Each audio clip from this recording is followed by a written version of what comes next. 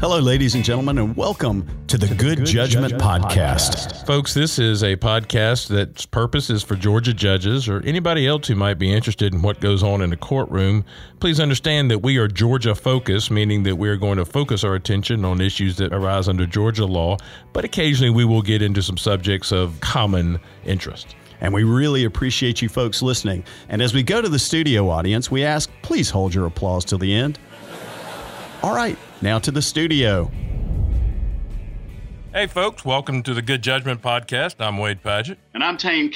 And once again, post-coronavirus, we have our friend of the podcast and contributor, Mr. Garon Muller, with us today. Garon, how are you? I'm good. I hope everybody's staying healthy out there. So, you know, Tain, Garon usually talks about evidence essentials. We've sort of developed that little series. And that's his niche, so to speak. His niche, yes. And so today we've asked him to cover something else. Why don't you tell the people what we're going to talk about today? Yeah, today we're going to talk about something that we dealt with back when I practiced in civil law, offers of settlement, something we all know and love. Now, Garon, when you talk to old-time lawyers who have tried a bunch of civil cases, they will say that offers of settlement have really changed the landscape of particularly tort litigation. Tell the folks a little bit about, because this is what you do for a living, and so tell the folks a little bit about what an offer of settlement is, and then we'll get into some of the mechanics of how it works.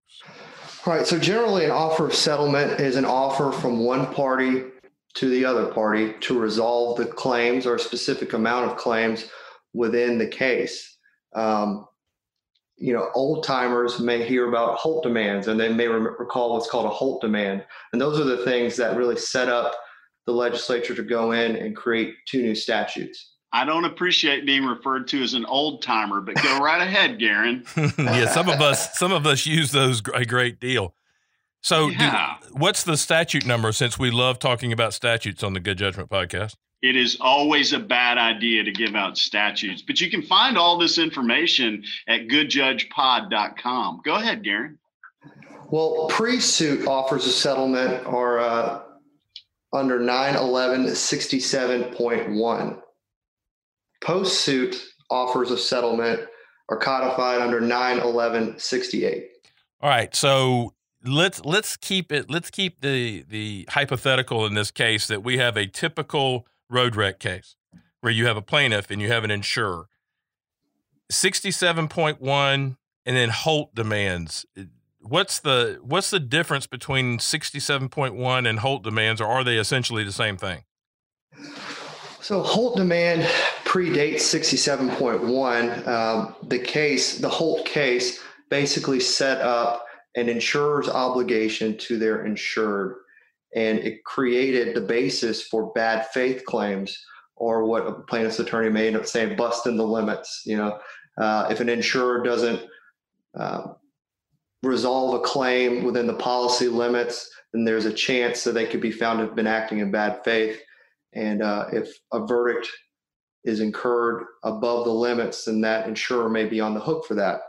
And so Holt really set up what an insurer is obligated to do in regard to their insured.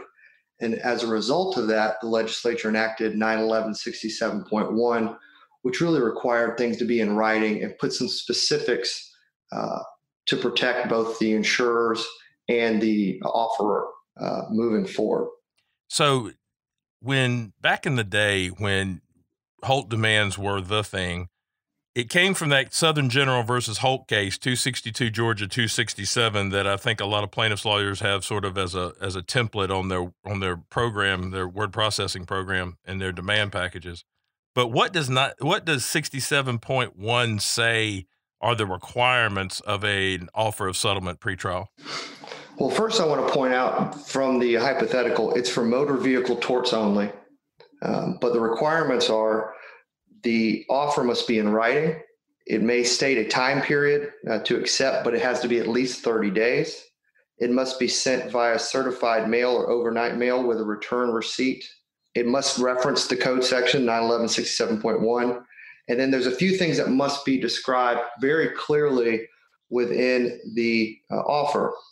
And those things are the amount of payment, the specific parties to be released, the type of release that will be provided, whether it's a limited liability release, a policy release, a general release, and the claim specifically that will be released. So what happens when you give the insurer 30 days to respond and they respond with, hey, can we have 60? And you say yes. Does that void your Holt demand?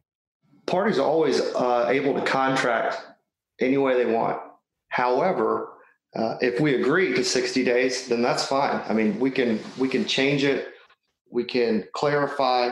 And in the statute, it says recipients may seek clarification regarding terms, liens, subrogation claims, standing to release, medical bills, medical records.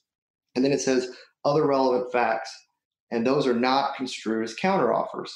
But obviously, a court's going to allow a party to contract as they seem fit. So if the insurer says, hey, we need 60 days, and the offerer agrees to that, that's perfectly fine.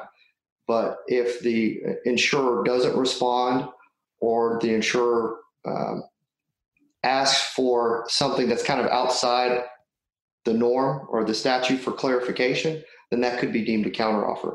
Back in the day, before Wade and I became prominent judicial figures, I used to be a civil attorney, and I did a lot of defense work. And I used to love these Holt offers from the defense side. And the reason that I loved them was I like to find out how much insurance a particular party had, and put the insurance company in the dilemma, or I used to like as a defense attorney to put my insurance company in a dilemma if I was representing the side that wasn't the insurance company. In other words, if I was representing the client but not the insurer, I would always demand that they pay policy limits, or at least that they offer policy limits, because if you're representing the insured and not the insurance company, you want to make sure that your client gets covered, and you want to put the insurance company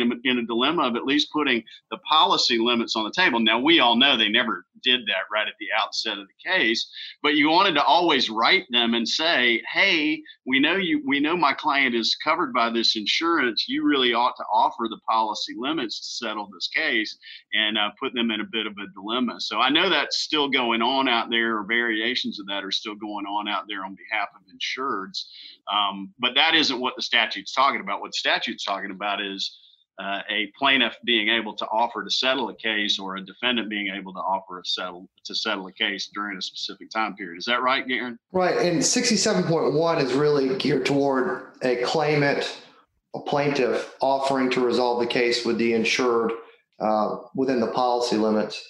And what happened after Holt was really, some plaintiffs' attorneys probably took it too far and made offers that were, I know. Everybody seems very surprised by that. We were aghast that had happened.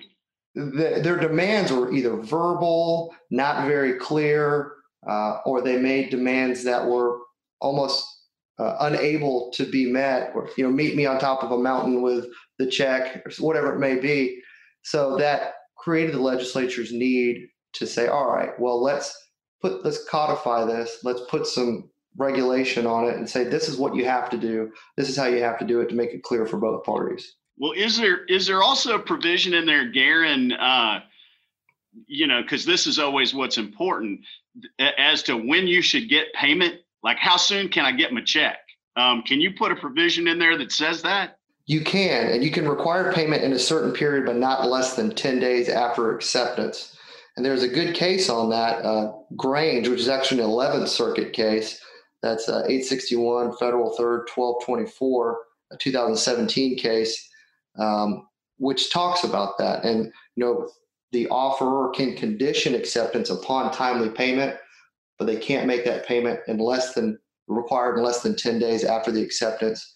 And that payment actually means delivery of the funds. And you will see in the Grange case, the insurer wrote a check that was without an address, and they said, well, that that satisfies it, and the court found it did not.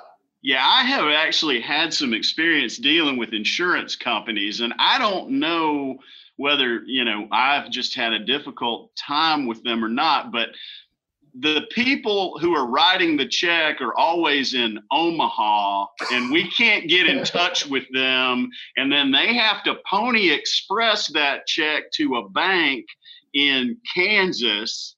And then it's got to be received by somebody in Florida who then has to overnight it to our Atlanta office. And then somebody has to walk it to Marietta. Is usually the way that happens. And so I don't know if that was just my experience, but it was usually about 180 days to get a check. Right. Yeah. Well, 91167.1 seeks to cure that and saying, you can require timely payment after acceptance, but it can't be less than 10 days. All right. So let's talk now about what happens if we have filed suit. We've done some discovery. Maybe we're kind of moving the case along. And can both parties make one of these offers of settlement under 91168?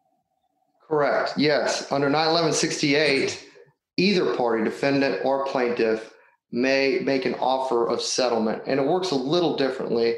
There are a few requirements. The offer cannot be made sooner than 30 days after service of summons and complaint. And it must be made more than 30 days prior to trial or 20 days prior to trial if it's a counteroffer. All right. So let's put this in context. We have a lawsuit in a car wreck case. You've done some discovery, we're moving the case forward, and the insurer offers to settle the case for $5,000. Let's say the defendant. Okay, the defendant. Yeah, technically that's the way correct. The statute's correct. Worded. So if you get an offer for $5,000, what happens if you get a judgment for $20,000? What happens if you get a judgment for $1,500?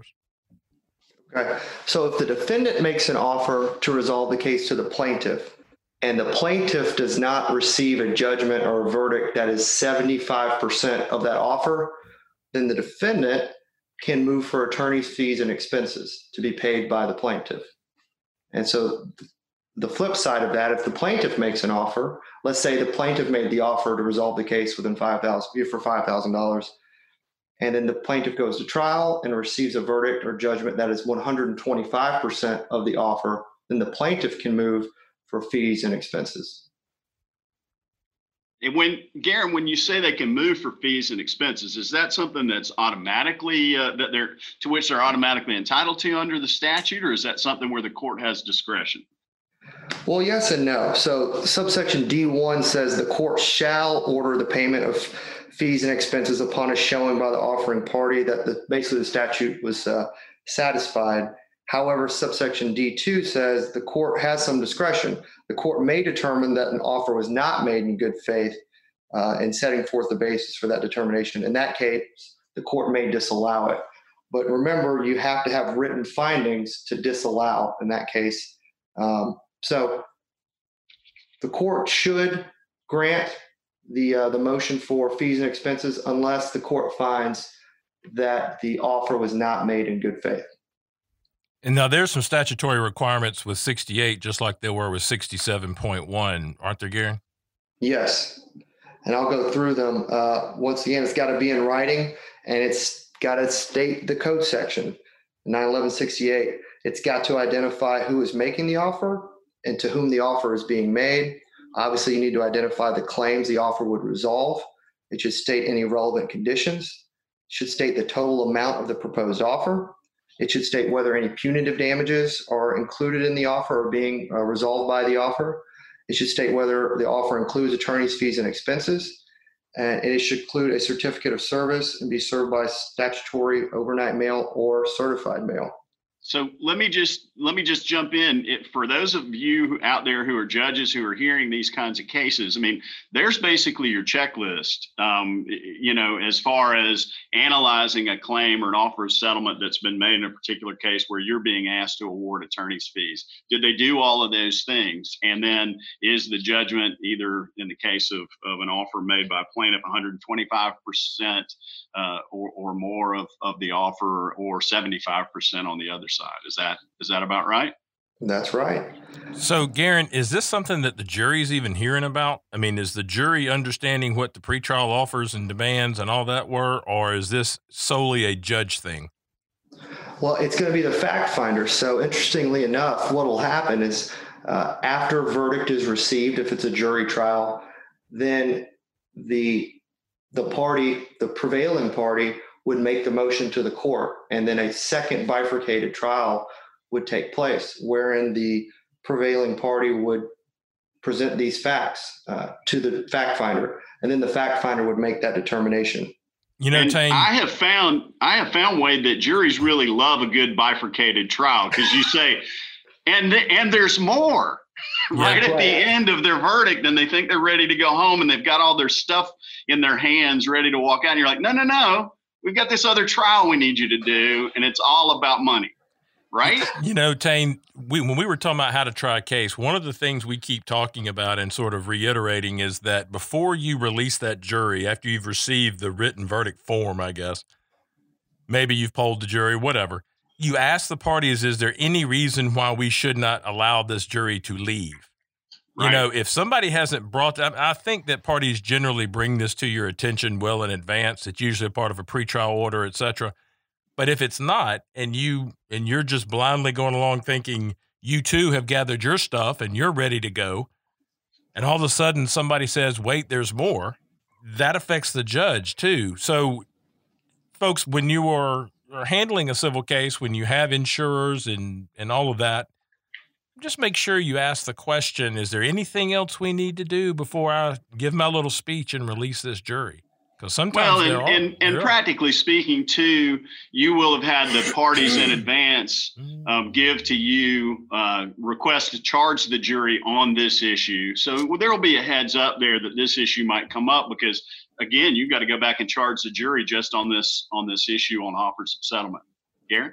Well, and to the parties, any attorneys that may be listening to this, please make your judge aware of this, because I will tell you, you will not have a very happy judge if you spring this on them when they're walking out the door after the jury trial. So, have a little foresight, make sure that you've covered this with the judge in pretrial, and everybody's aware of what could happen.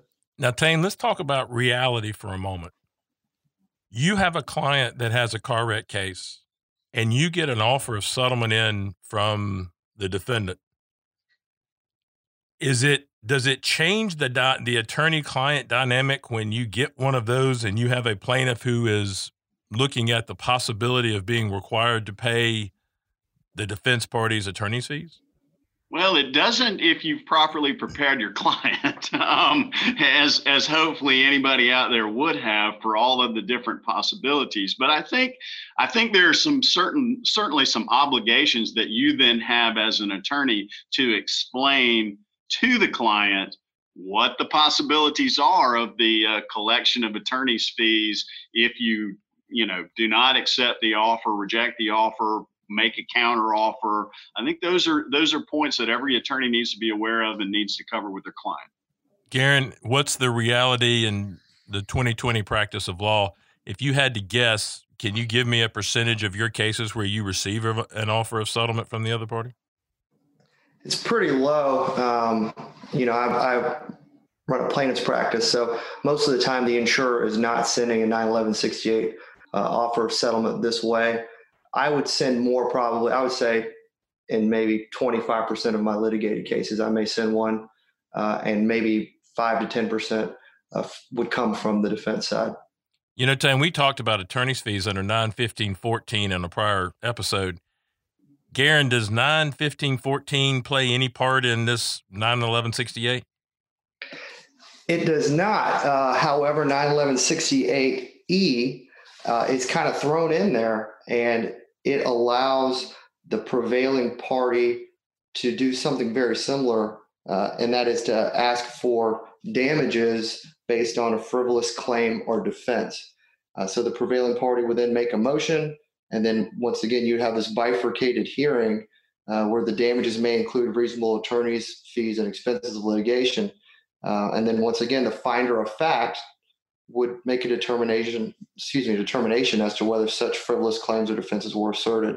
But you can't do 915.14 and 911.68E. You have to choose. So most of y'all's fees on the plaintiff side are contingency fees. Correct. How in the world are we supposed to award a third or 40% or whatever, 25%, whatever the contract is? How do we as judges deal with contingency fees when there's a request for attorney's fees? So there's a really good case on that. It came out in 2019, and I might be murdering the name. It's Khalia, Khalia Inc. versus Rosebud, 836 Southeastern 2nd, 840. It's a Georgia Court of Appeals case of 2019. In that case, the court was kind of faced with the same thing. I mean, most of these cases are going to be on a contingent basis. So they decided what they would do was look at a value-added approach, and that's they compared the fee to what the contingent fee would be if the other party would have accepted the offer, and then they compared it to what the fee would be with the verdict, whatever the verdict was. So if it was a 40% fee, 40% of the offer, if it had been accepted versus 40% of the verdict. And they found that was the value added, and they determined those are the appropriate attorney's fees. Of course, that rate was adjusted for some reasonableness, but I thought that was a really smart approach because most of these are going to be contingent-based cases. Well, I was probably the only plaintiff's attorney in the world who used to keep my hours on plaintiff's cases. I had gotten in the habit as a defense attorney, and so as a plaintiff's attorney, I kept my hours. And there's some case law out there too that says that you can also do that as a measure of potential attorney's fees in a case. That Khalia case basically approved that as a method of awarding attorney's fees, right, Garon? That's correct. And, a contingency basis alone isn't enough. So if somebody comes in and says, hey, I've got a contingent fee, that's it, Judge, and presents no other evidence, that's not going to be enough. It has to be more than that. So in this case, they presented, the offers, and they showed what they did. A defense expert actually came in and testified that they thought 200 hours at $250 an hour was appropriate, but obviously the court didn't go with that.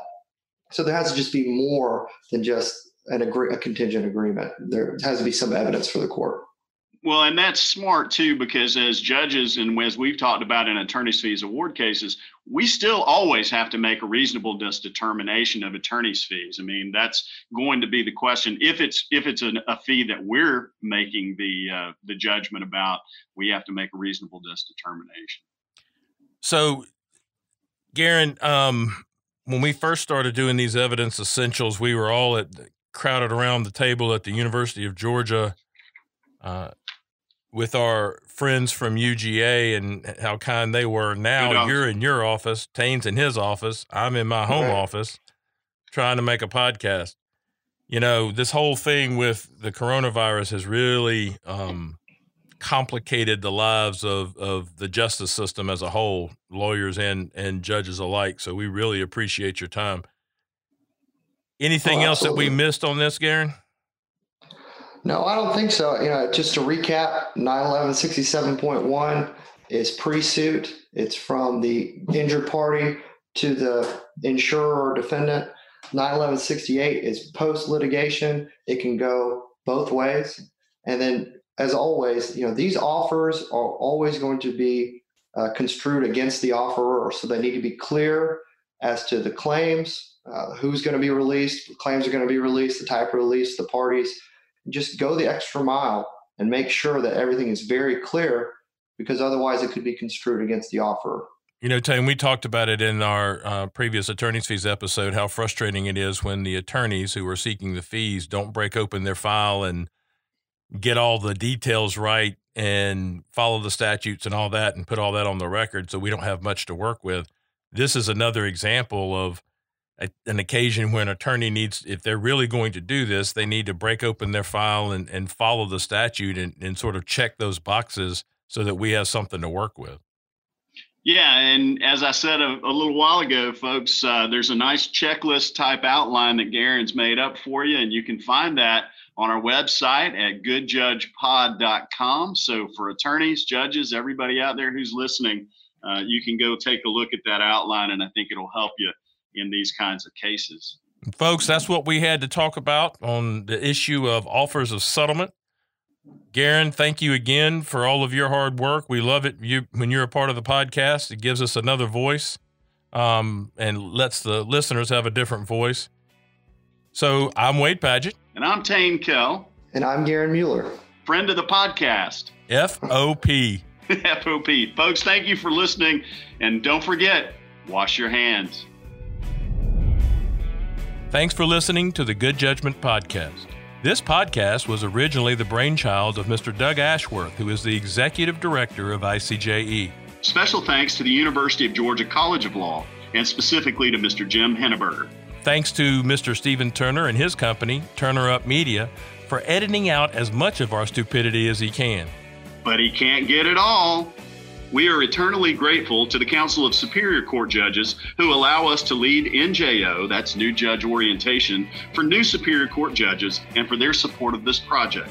The opinions expressed on this podcast are our own and do not reflect the opinions of CSCJ, ICJE, the UGA College of Law, or anyone else for that matter. These are barely the opinions of Wade Padgett and Tain Kell, so we definitely aren't speaking for anyone else. You can contact us on our website, goodjudgepod.com. Or send us an email at goodjudgepod@gmail.com. So, Tain, I guess we better bang the gavel on this episode. Anything else you feel like we need to say? Only, to quote Janet Jackson, that's the end? Thanks for listening to the Good Judge Men Podcast.